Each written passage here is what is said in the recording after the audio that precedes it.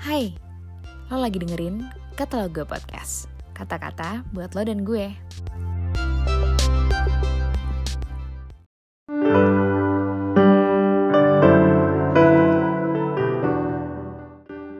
Hai teman-teman semua, sekarang hari Selasa tanggal 22 Desember 2020, renungan harian kita berjudul yang dinanti-nantikan pulau-pulau jauh.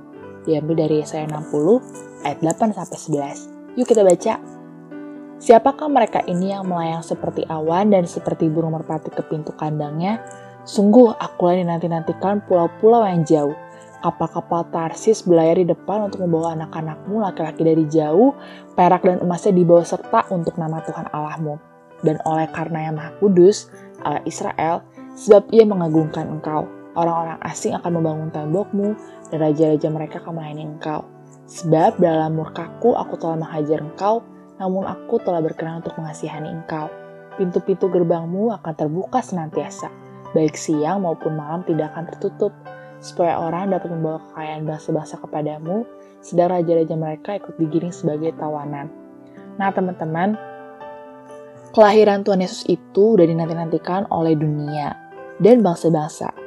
Karena Tuhan Yesus yang udah ditetapin sama Bapa sebagai juru selamat, yang perannya membebaskan dunia dari dosa, kutuk-kutuk, kemiskinan, dan kematian kekal di mana nubuatan-nubuatan oleh para imam itu harus digenapi.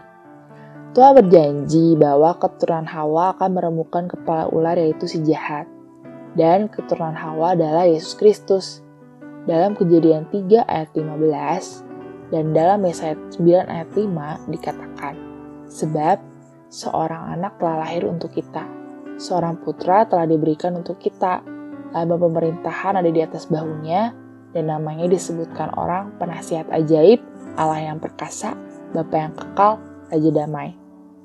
Yesaya 7 ayat 14 dituliskan, bab itu Tuhan sendirilah yang akan memberikan kepadamu suatu pertanda. Sesungguhnya seorang perempuan muda mengandung dan akan melahirkan seorang anak laki-laki, dan ia akan menamakan dia Immanuel.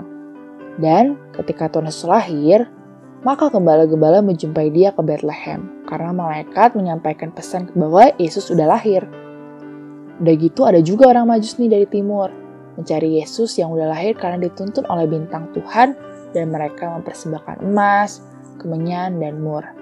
Sekarang, Tuhan telah lahir menggenapi panggilan untuk hidup kita. Sebab di dalam Dia, Allah telah memilih kita sebelum dunia dijadikan, supaya kita kudus dan tak bercacat di hadapannya. Dalam kasih, Ia telah menentukan kita dari semua oleh Yesus Kristus untuk menjadi anak-anaknya sesuai dengan kerelaan kehendak-Nya.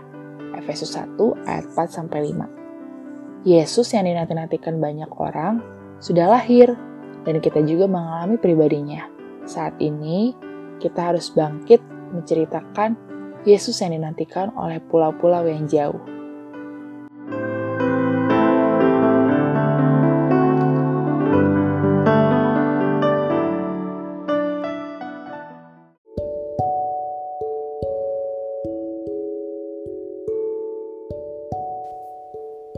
Makasih udah dengerin podcast ini.